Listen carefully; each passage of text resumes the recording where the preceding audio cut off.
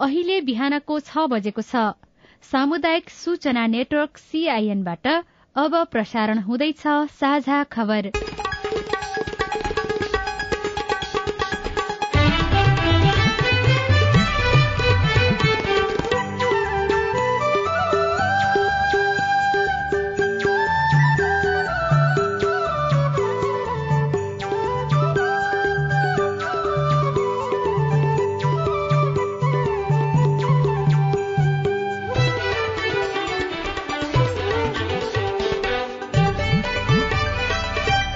शुभ प्रभात। यो CIN को साझा खबर हो। सीता शर्मासँगै राजन रुचालको तपाईंलाई स्वागत छ। सामुदायिक रेडियोबाट देशैभरि एकैसाथ प्रसारण भइरहेको साझा खबर CINखबर.com र मोबाइल एप CIN-बाट पनि सुन्न सकिन्छ। आज 2078 साल कार्तिक 25 गते बिहीबार नोभेम्बर 11 तारिक सन् 2021 नेपाल सम्मत 1142 कार्तिक शुक्ल पक्षको सप्तमी तिथि। आज महागुरू फाल्गुनन्द जयन्ती। साझा खबरमा प्रमुख खबरका शीर्षकहरू। संघीयतापछिको पहिलो जनगणना आजदेखि शुरू। 39,000 गणक घर घरमा पुग्ने सही विवरण दिन आग्रह। एमाले महाधिवेशन सर्वसम्मत नेतृत्व ओलीको चाहना। 2 साता नबित्दै फेरि पेट्रोलियम पदार्थको मूल्य वृद्धि। खाना पकाउने ग्यासमा प्रति सिलिण्डर 75 रूपियाँ बढ़ाइयो। उपभोग्य वस्तुको ढुवानीमा कडाईले मूल्य वृद्धिको जोखिम। आज छठ पर्वको अन्तिम दिन उदाउँदो सूर्यलाई अर्घ दिँदै 12 वर्ष माथिका दीर्घरोगीलाई आइतबारदेखि फाइजर खोपको पहिलो मात्रा लगाइने। मिलम्चीको काम द्रुत गतिमा गर्ने सरकारको तयारी। अफगानिस्तानमा समावेशी सरकार गठन हुनुपर्ने रूस र भारत सहितका 8 देशको निष्कर्ष। अफगानिस्तानको सुरक्षामा सहयोग गर्ने इरानको प्रस्ताव। जापानी प्रधानमन्त्रीमा किसिदा फेरि निर्वाचित। र इंग्ल्याण्डलाई 5 विकेटले हराउँदै न्यूजील्याण्ड T20 विश्वकप क्रिकेटको फाइनलमा प्रवेश।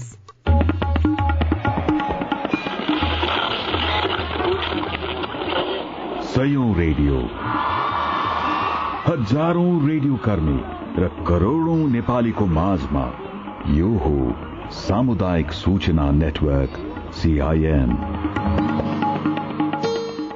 साझा खबरको सबैभन्दा शुरूमा आजदेखि शुरू भएको राष्ट्रिय जनगणनाको प्रसंग। राष्ट्रिय जनगणना 2078 आजदेखि शुरू भएको छ। जनगणनाका लागि देशैभर गरी 39,000 गणक र 8,500 जना गणक कार्यक्षेत्रमा खटिएका छन्। नेपालमा संघीयता कार्यान्वयन भएपछि यो पहिलो जनगणना हो। यसअघि कोरोना महामारीका कारण जनगणना कार्यतालिका स्थगित भएको थियो। जनगणनाका लागि 80 वटा प्रश्नावली बनाइएको छ। एकजना गणकलाई एउटा परिवारको जनगणना गर्न करिब 20 मिनट समय लाग्ने अनुमान गरिएको छ। एकजना गणक औसत एक दिनमा 12 वटा घर परिवारको गणना गर्नुपर्ने केन्द्रीय तथ्याङ्क विभागका महानिर्देशक नेविल लाल श्रेष्ठले जानकारी दिनुभयो। आज संघमा राष्ट्रपति, उपराष्ट्रपति र प्रधानमन्त्रीको जनगणना गरेर जनगणना शुरू गरिनेछ। प्रदेशमा मुख्यमन्त्री, स्थानीय तहमा नगर तथा गाउँ प्रमुख र ओडामा ओडाध्यक्षको गणना गरी जनगणनाको प्रारम्भ गरिने विभागले जनाएको छ। विभागका निर्देशक ढुण्डीराज लामिछानेले CIN-लाई भन्नुभयो, त्यो क्षेत्रमा जनगणना हुन्छ। जनगणना गर्ने विधिहरू धेरै एरिसन कुराहरू छन्। हामीले त्यो दुई देशको समस्या समाधानको तर्फ हामीले पनि सोच्नुपर्ने हुन्छ र यो कूटनीतिक पहलमा हामीले प्रक्रिया अगाडि बढाएका छौं। अनुमानित हिसाबले त्यहाँको तथ्याङ्क आउँछ भनेर भनिएको छ, त्यस्तै खालको तपाईहरुको विधि? अनुमानित भन्दा पनि हामी कुनै एउटा विश्वव्यापी रूपमा प्रयोग भएका विधिहरू नै प्रयोग गर्छौं र त्यसले हामी त्यहाँको जनसंख्या चाहिँ अनुमान गर्छौं। त्यो विधि भनेको कस्तो हुन्छ?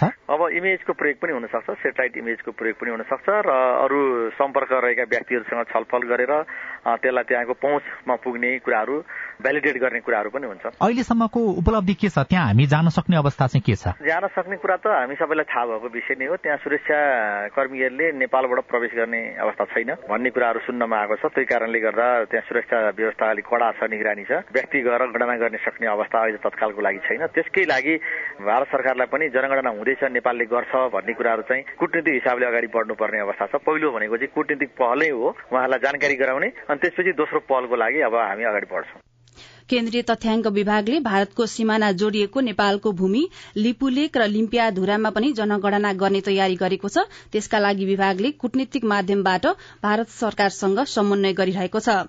कार्तिक 25 देखि मंसिर 9 गतेसम्म 15 दिन हुने जनगणनाको नतिजा आउन करिब 3 महिना लाग्ने अनुमान गरिएको छ। एमाले अध्यक्ष केपी शर्मा ओलीले 10औं राष्ट्रिय महाधिवेशन मंगिर 10 देखि 12 सम्म सर्वसम्मत नेतृत्व चयन गर्ने तयारी गर्नुभएको छ। तर उपाध्यक्ष भीम रावलले अध्यक्ष ओली विरूद्ध उम्मेद्वारी दिने संकेत गर्नुभएको छ भने नेता घनश्याम भूषाल पनि छलफलमा हुनुहुन्छ। सर्वसम्मत नेतृत्व मार्फत ओली पार्टी र राष्ट्रिय राजनीतिमै केही राजनीतिक सन्देश प्रवाह गर्ने योजनामा पनि हुनुहुन्छ। वरिष्ठ नेता माधवकुमार नेपाल र झलनाथ खनाल जस्ता शीर्ष नेताहरूले एमाले छोडेर नेकपा एकीकृत समाजवादी बनाएपछि तथा उपाध्यक्ष वामदेव गौतमले राजीनामा गरेपछि पार्टीभित्र ओलीलाई चुनौती दिने उहाँकै हैसियतको अर्को नेता देखिएका छैनन्। एमालेका अरू नेताले पनि आगामी चुनावमा ओलीलाई राष्ट्रिय नेताका रूपमा चित्रण गर्ने र उहाँको वरिपरि राजनीति केन्द्रित गर्ने योजना बनाएको देखिएको छ। स्थायी कमिटी सदस्य सुभाष नेमाङका अनुसार अहिले एमाले धेरै चुनौतीको सामना गरिरहेको हुँदा पार्टीलाई एक ढिक्का बनाएर लैजान सर्वसम्मत नेतृत्व चयन आवश्यक रहेको बताउनु भएको छ। सर्वसम्मत नेतृत्व छनौट गर्ने ओलीको प्रयास चुनौती रहित भने छैन। उपाध्यक्ष रावलले अध्यक्षको दावेदारीको घोषणा गर्नुभएको छ। उहाँले पार्टीभित्र लोकतान्त्रिक अभ्यास गर्नुपर्छ भन्ने कार्यकर्तालाई निराश नबनाउने बताउनु भएको छ। तर 10 मुदे पक्षधर अन्य नेता भने ओलीको प्रस्ताव कुरेर बसेका छन्। सम्मानजनक सम्बोधन भए उनीहरूले ओलीलाई निर्विकल्प मान्ने योजना बनाएका छन्। एमालेमा अब 15 सदस्यीय पदाधिकारी चयन हुने भएकाले आफ्नो परम्परागत समूह र असन्तुष्ट समूहलाई समेट्न ओलीलाई सहज भने छैन। कान्तिपुर दैनिकले खबर लेखेको छ। नेपाल आयल निगमले उपभोक्ताको ढाड सेक्ने गरी पेट्रोलियम पदार्थको मूल्य वृद्धि गरेको छ। पेट्रोल, डिजेल र मट्टीतेलको मूल्य प्रति लिटरमा 3 रुपियाँ बढ़ाइएको छ। खाना पकाउने एलपी ग्यासमा त एकैपटक प्रति सिलिण्डर 75 रुपियाँ बढ़ाएर 1575 पुर्याइएको छ। 2 साता नबित्दै निगमले हिजो रातिबाट लागू हुने गरी पुनः मूल्य बढ़ाएको हो। अब पेट्रोल प्रति लिटर 136 रुपियाँ तथा डिजेल र मट्टीतेलको मूल्य 119 रुपियाँ कायम गरिएको छ। यस्तै आन्तरिक वायु सेवाले प्रयोग गर्ने हवाई इन्धन 101 रुपियाँ प्रति लिटर निर्धारण गरिएको छ भने अन्तर्राष्ट्रिय उडान भर्ने विमानका लागि हवाई इन्धन $895 प्रति किलो लिटर पुर्याइएको छ। आन्तरिक हवाई इन्धन प्रति लिटर 5 रुपियाँ र बाह्य हवाई इन्धन प्रति किलो लिटर $42 वृद्धि गरिएको हो। निगमले यसअघि 12 कार्तिकमा पनि मूल्य वृद्धि गरेको थियो। त्यतिखेर पनि पेट्रोल, डिजेल र मट्टीतेलको मूल्य प्रति लिटर 3 रुपियाँ बढ़ाइएको थियो। अन्तर्राष्ट्रिय बजारमा कच्चा तेलको मूल्य निरन्तर बढ़ेकाले नेपालमा पनि बढ़ाउन बाध्य भएको निगमले जनाएको छ। दुर्गममा आयोडिनयुक्त नुन पुर्याउन सरकारले ढुवानीका लागि यस वर्ष पनि 17 करोड़ बजेट विनियोजन गरेको छ। तर सरकारी अनुदानको नुन नपुग्दा दुर्गमका बासिन्दा 7 गुणा मूल्य तिर्न बाध्य छन्। सरकारले 22 जिल्लामा नुन ढुवानी गर्न हरेक वर्ष अनुदान दिँदै आएको छ। अनुदान मिलानपछि दुर्गममा प्रति किलो नुन 9 रुपियाँमा बेच्नुपर्छ। तर अनुदानको नुन नपुग्दा व्यापारीले भने 60 रुपियाँमा बेच्दै आएका छन्। वर्षमा 2 अर्ब रुपियाँको नुनको व्यापार गर्ने साल ट्रेडिङ कर्पोरेशनले नै आयोडिनयुक्त नुन बिक्री वितरण गर्ने जिम्मा लिएको छ। अनुदानको 17 करोड़ रकम पनि उसैले खर्च गर्छ। तर दुर्गमका गाउँपालिकाको केन्द्रमा वर्षको 1 वा 2 पटक शिविर जस्तै बिक्री केन्द्र खोलेर नुन बिक्री गरिन्छ। केही दिन मात्रै रहने बिक्री केन्द्रमा सबै सर्वसाधारण पुग्न सक्दैनन्। बाँकी नुन व्यापारीले किनेर गाउँमा महँगो मूल्यमा बेच्छन्। यसपालि मात्रै नुन महँगिएको होइन, आयोडिनयुक्त नुन गाउँमा आउन थालेदेखि नै 60 रुपियाँमा किन्ने गरेको रुकुमको सिस्नेका राममाया बुढाले बताउनु भएको छ। कान्तिपुर दैनिकले खबर लेखेको छ। सरकारले खाद्यान्न लगायत वस्तु ढुवानी गर्ने सवारी साधनलाई लगाउँदै आएको टाइम कार्डमा कडाई गरेको छ। व्यवसायीका अनुसार ढुवानी समय थप 1 घण्टा घटाइएको हो। यसअघि काठमाडौँ उपत्यकाको चक्रपथ क्षेत्रमा बिहान 9 देखि 11 बजेसम्म र अपराह्न 4 देखि 7 बजेसम्म ढुवानी गर्न मिल्दैनथ्यो। मंगलबारदेखि अपराह्नतर्फ 3 देखि 7 बजेसम्म ढुवानी गर्न नमिल्ने बनाइएको व्यवसायीले बताएका छन्। सरकारले औपचारिक रूपमा घोषणा नगरे पनि ट्राफिक प्रहरीले मंगलबार यो टाइम कार्ड लागू गर्न थालिसकेको छ। लकडाउन यता ढुवानीमा टाइम कार्ड लगाउन शुरू गरिएको हो। यसअघि व्यवसायीले दिनभर नै ढुवानी गर्न पाउँथे। उपभोग्य वस्तु ढुवानीमा कडाईले मूल्य वृद्धिको जोखिम बढ़ेको छ। छठ पर्वको प्रमुख दिन बुधबार अस्ताउँदो सूर्यलाई अर्घ दिइएको छ। बिहिबार आज बिहान उदाउँदो सूर्यलाई अर्घ दिएपछि छठ पर्व विधिवत रूपमा सम्पन्न हुनेछ। यति बेला तराई मधेसको अवस्था कस्तो छ? थप जानकारी सहित सहकर्मी अविनाश आचार्य। म बाराको शिवरास्थित छठी माई मन्दिर परिसरमा छु र अहिले छठी माई परिसरको चाहिँ दृश्य एकदमै हेर्न लायक छ, मनमोहक छ, उल्लासपूर्ण छ। यहाँ दियो बालेर रातभरि छठको व्रत बसेका व्रतालुहरूले रातभरि दियो बालेर पूजा गरिरहेका छन् र केही जसले भाकल गर्नुभएको थियो, घर घरबाट भाकल गरेका चिजहरू बोकेर अहिले आउँदै हुनुहुन्छ परिसरमा र केही क्षणपछि उदाउँदै गरेको सूर्यलाई उहाँहरूले अर्घ दिनुहुन्छ।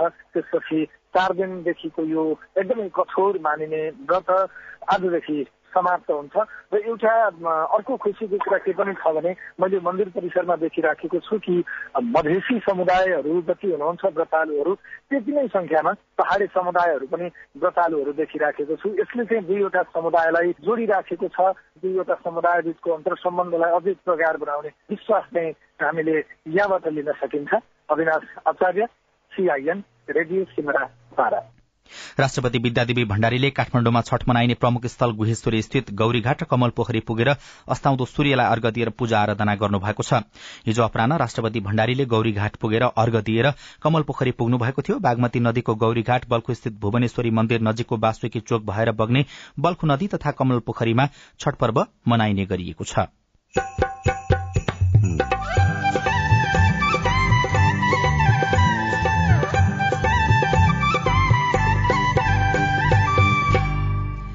सामुदायिक सूचना नेटवर्क CIN मार्फत देशभरि प्रसारण भइरहेको साझा खबरमा किशोरीहरू सार्वजनिक यातायातमा हिंसा भोग्न बाध्य। जस आधी घण्टाको बाटोमा नि मलाई त्यति अनकम्फर्टेबल भएर बसेको थिएँ म त सिटमा। उभिँदा त भइहाल्छ, सिटमा बस्दाखेरि समेत म त्यस्तो भोगेको मैले चाहिँ। 12 वर्ष माथिका दीर्घरोगीलाई आइतबारदेखि फाइजर खोपको पहिलो मात्रा लगाइने, मिलम्चीको काम द्रुत गतिमा गर्ने सरकारको तयारी लगायतका खबर बाँकी नै छन्। CIN को साझा खबर सुन्दै गर्नुहोला। आज हामी अति नै खुसी छौं। हाम्रो घरमा आज नातिनीको आगमन भएको छ। म त उसलाई अब आफ्नै हातले तेल लगाइदिने र अरू स्याहार सुसार गर्छु। हो त, हाम्रो अर्को नाति पनि छ। उसँग रमाएर खेल्ने धोको बल्ल कोभिड-19 विरुद्धको खोपले पूरा गरिदियो। ल, हामी पनि छोरीलाई लिएर घर आइपुग्यौं। हो नि, हामी दुवैले पनि स्वस्थ रहन बेलैमा कोभिड-19 विरुद्धको खोप लगाइसकेका थियौं। अनि पो त यो खुसीलाई दोब्बर बनाउन सकियो नि।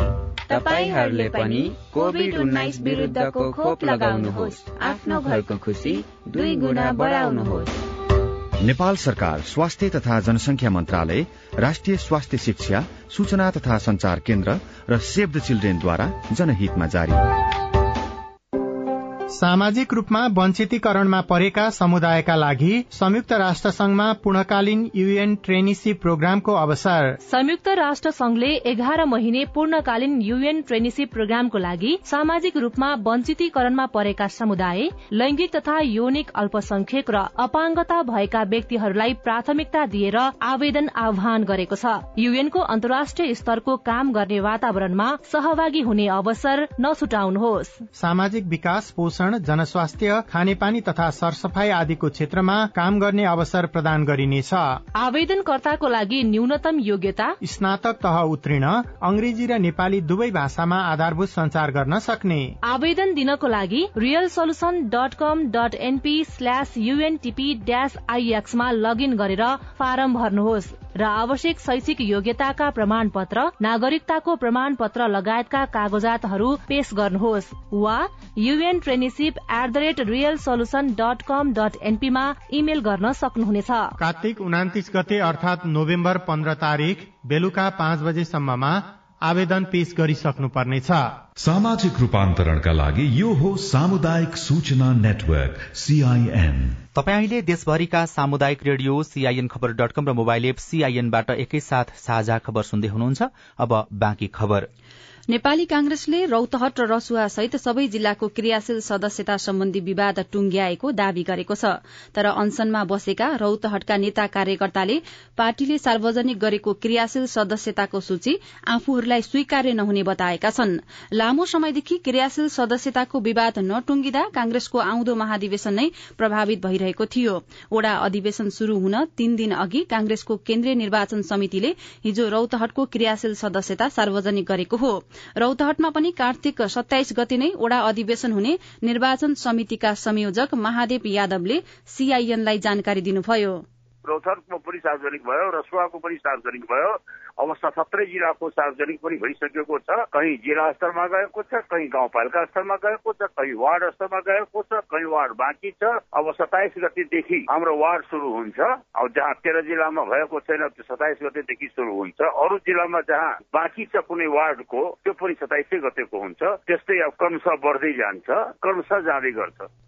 तर रौतहटमा क्रियाशील सदस्यता धादलले पूर्ण रूपमा वितरण गरेको आरोप लगाउँदै अनसनमा बसेका नेता कार्यकर्ताले आफूहरूको सहमति बिना सार्वजनिक गरिएको सूची मान्य नहुने बताएका छन्।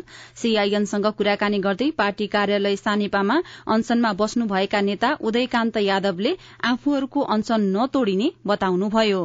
792 जनाको नाम नयाँ जुन वार्ड कार्य समिति 15वटा वडा कार्य समितिबाट सिफारिस भएर नआएको नामलाई समावेश गरेको छ।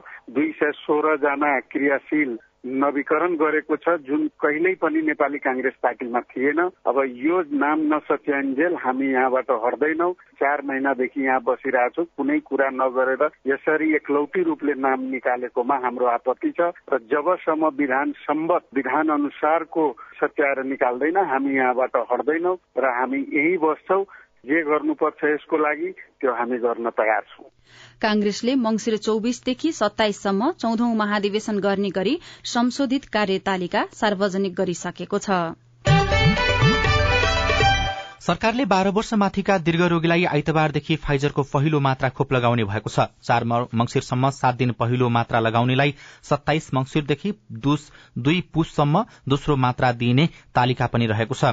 गत 8 कार्तिकमा कोभ्याक्स सुविधा मार्फत अमेरिकाबाट आएको 1,620 डोज खोप तोकिएको दीर्घ रोगीलाई आइतबारदेखि लगाउन थालिने स्वास्थ्य मन्त्रालय परिवार कल्याण महाशाखा अन्तर्गत खोप शाखा प्रमुख डाक्टर सागर दाहालले सीआईएनलाई जानकारी दिनुभयो।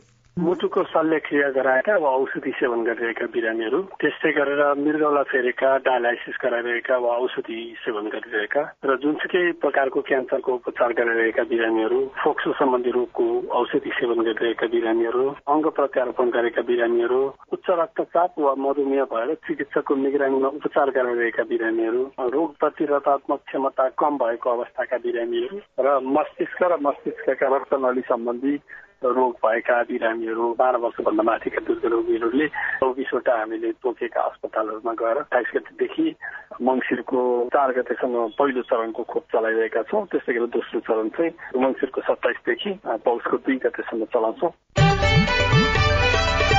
अब आज प्रकाशित पत्र पत्रिकाको खबर कान्तिपुर दैनिकमा मेलम्चीको काम फास्ट ट्र्याकमा शीर्षकमा खबर छापिएको छ।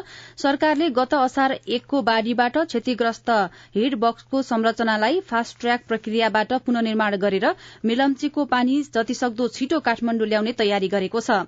सिन्धुपाल्चोकको हेलम्बुमा गेग्रानले पुरिएको आयोजनाको हेड बक्स र सुरुङको मुखलाई पूर्व अवस्थामा ल्याउन फास्ट ट्र्याकबाट टेन्डर प्रक्रिया पूरा गरेर अस्थायी रूपमा पानी ल्याउने खानेपानी मन्त्रालयले जनाएको छ। आयोजनाको हेडबक्स र सुरुङ सफा गरेर काठमाण्डुमा पानी ल्याउन बढ़ीमा 3 महिना लाग्ने अनुमान प्राविधिकहरूको छ। हेडबक्सको संरचना करिब 20 देखि 30 फिट बाग्लो गेग्रानले पुरिएको छ। डाइभर्सन र अडिट टनेल कति पुरिएको छ भन्ने यकिन भएको छैन। मेलम्चीको शिर भेमाथानबाट बगेको पहिरोले हेडबक्सको सबैजसो भाग पुरिएको छ। त्यस्तै कान्तिपुर दैनिकमै सेतीको धार फर्काएर राजमार्ग खुलाउने प्रयास शीर्षकको खबर लेखिएको छ। यो बझाङको खबर हो। 24 दिनदेखि अवरूद्ध जय पृथ्वी राजमार्ग सञ्चालनका लागि सेती नदीको धार फर्काउन थालिएको छ। बझाङलाई बाहिरी जिल्लासँग जोड्ने एक्लो राजमार्ग बेमौसमी वर्षापछि आएको बाढ़ी र पहिरोका कारण कार्तिक 1 गतेदेखि अवरूद्ध रहेको खबरमा भनिएको छ। त्यस्तै अन्नपूर्ण पोस्ट दैनिकमा कोरिया रोजगारी नवीकरण छिट्टै शीर्षकमा खबर लेखिएको छ। रोजगार अनुमति प्रणाली ईपीएस सम्झौता नवीकरण गर्न कोरिया सकारात्मक देखिएको छ। परराष्ट्र मन्त्रालयका सहसचिव लोकबहादुर थापाले ईपीएस सम्झौता छिट्टै नवीकरण हुने दुई देशबीच सहमति भएको बताउनु भएको छ। यस विषयमा नेपाल र कोरिया बीच पटक पटक पत्राचार भइसकेको छ। साझा खबरमा अब हेलो सीआईएन सजना तिमल सिन्हाबाट।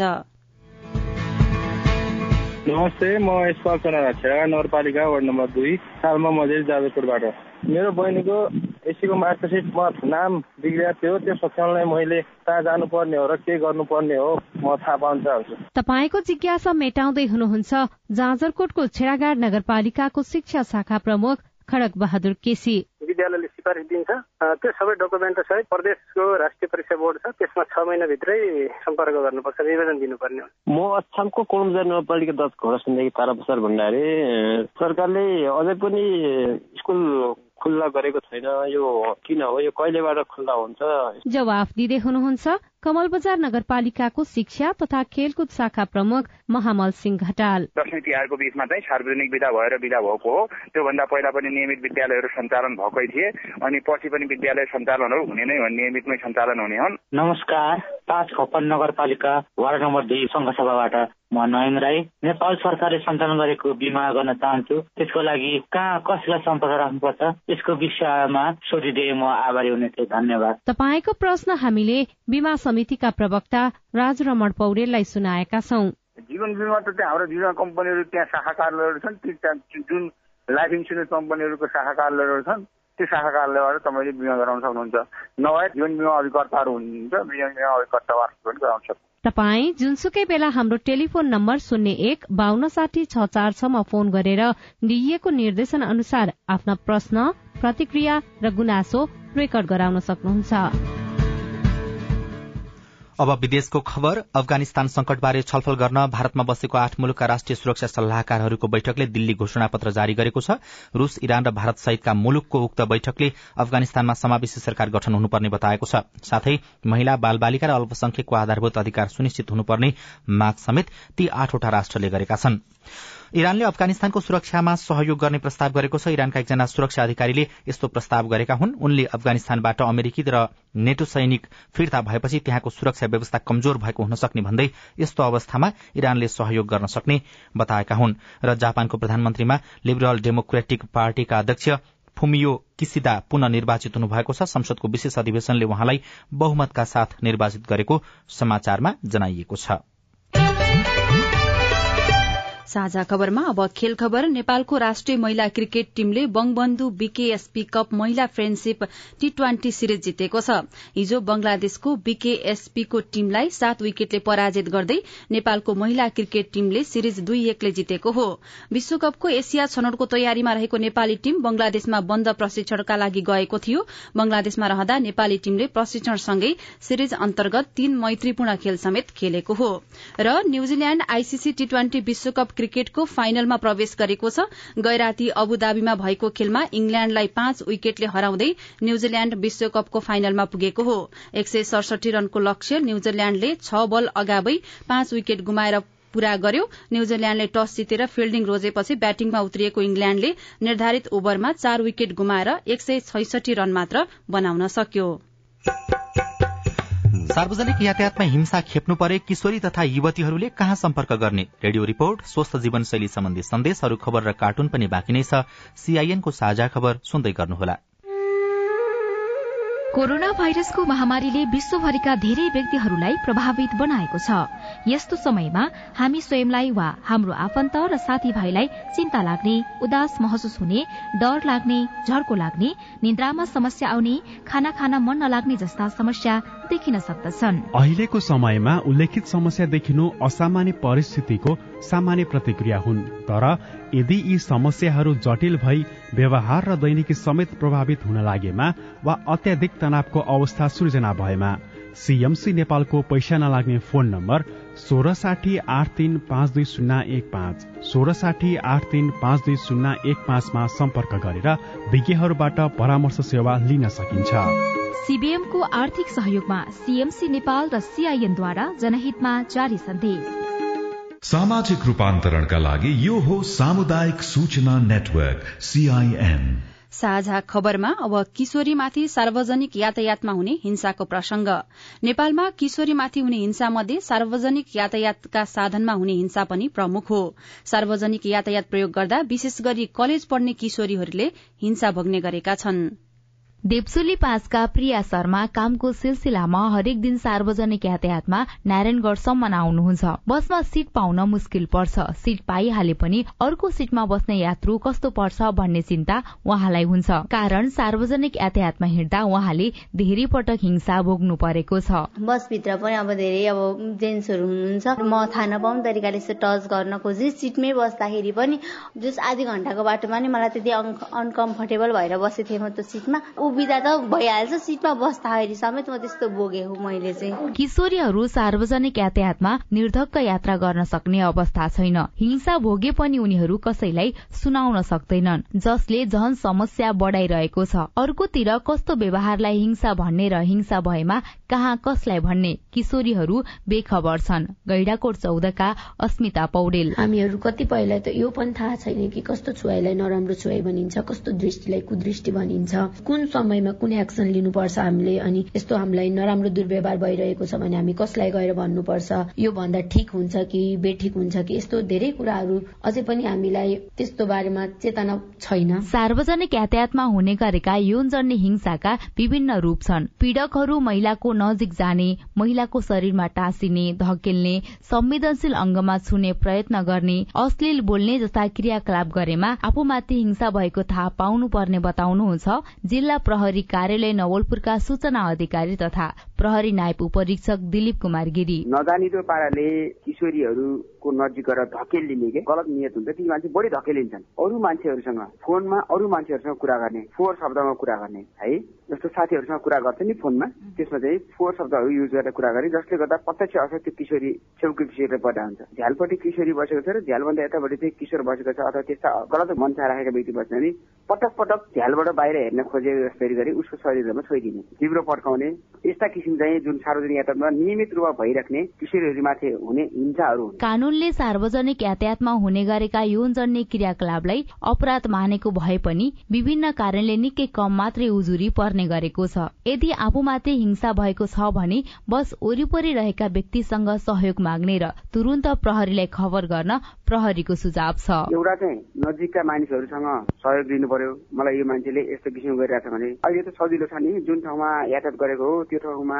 आफूसँग भएको मोबाइलबाट 100 अथवा 100 फोन गर्ने बित्तिकै नजिकै प्रहरी कार्यालय जिल्ला प्रहरी कार्यालयमा पुगि नै हाल्छ। जिल्ला प्रहरी कार्यालयमा त्यो कुरा भन्ने बित्तिकै जिल्ला प्रहरी कार्यालय आफ्नो संचार साधन प्रयोग गरेर त्यसको नजिकको युनिटलाई त्यो गाडी नम्बर र त्यहाँ भएको हिंसाका बारेमा भनिदिन्छ। त्यसरी सहयोग पाउन सकिन्छ। सार्वजनिक यातायातमा यात्रा गर्ने महिला, किशोरी तथा बालिकाहरू हिंसामा पर्ने गरेका छन्। बसमा हिंसा विरूद्ध विभिन्न सचेतनामूलक पोस्टर टाँसिएको भए पनि त्यो प्रभावकारी हुन सकिरहेको छैन। पवित्रा पराजुली, CIN, विजय FM, नवलपुर। रिपोर्टसँगै हामी साझा खबरको अन्त्यमा आइपुगेका छौं। सामुदायिक रेडियो प्रसारक संघद्वारा संचालित CIN को बिहान 6 बजेको साझा खबर सक्नु अघि तपाईको स्वस्थ जीवनशैलीसँग जोडिएको एउटा सन्देश। अनुहारमा चाया पोतो आए के गर्ने?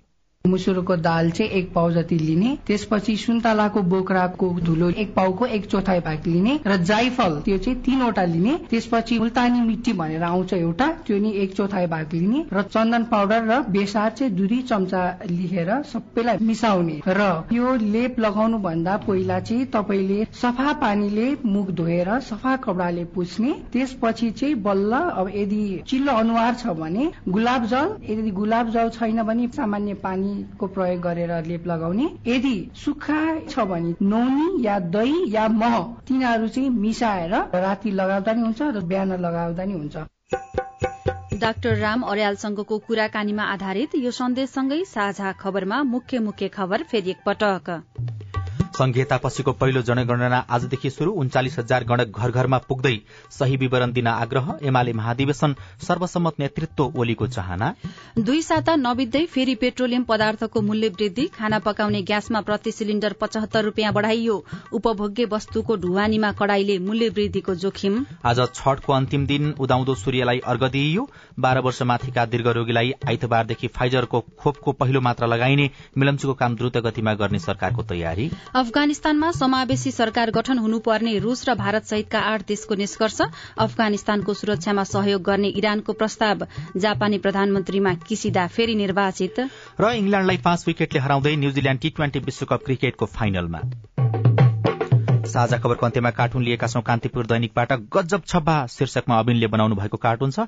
यहाँ उच्च स्तरीय राजनीतिक समिति भनिएको छ। केही नेताहरू बसेर बैठक गरिरहे जस्तो देखिन्छ। एकजना व्यक्ति चाहिँ ढोकाबाट चिहाएर हेरेको जस्तो देखिन्छ। यस्तो समितिको अर्थ नभएको भनेर सत्तारूढ गठबन्धनकै कतिपय नेताले आलोचना गरिरहेका छन्। यस्ता समिति भागबण्डाको लागि मात्रै बनाइएको, सरकारलाई काम गर्नलाई अवरोध पुर्याउने किसिमको भएको भनेर आलोचना पनि भएको छ। तल चाहिँ यस्तो लेखिएको छ, भागबण्डा उपसमिति म राख्छु, बाँडफाँड उपसमिति तपाईंलाई, अनि दामासाई उपसमिति चाहिँ उहाँलाई। यसरी मिलाउनुहुन्न? हौस् त, प्राविधिक साथी सुनिल राज भारतलाई धन्यवाद। अहिलेलाई राजन रुचाल र सीता शर्मा विदा भयौं। तपाईंको आजको दिन शुभ होस्। नमस्कार। यसपछि देशभरिका सामुदायिक रेडियोबाट कार्यक्रम हाम्रो पालिका प्रसारण हुनेछ। सुन्ने प्रयास गर्नुहोला।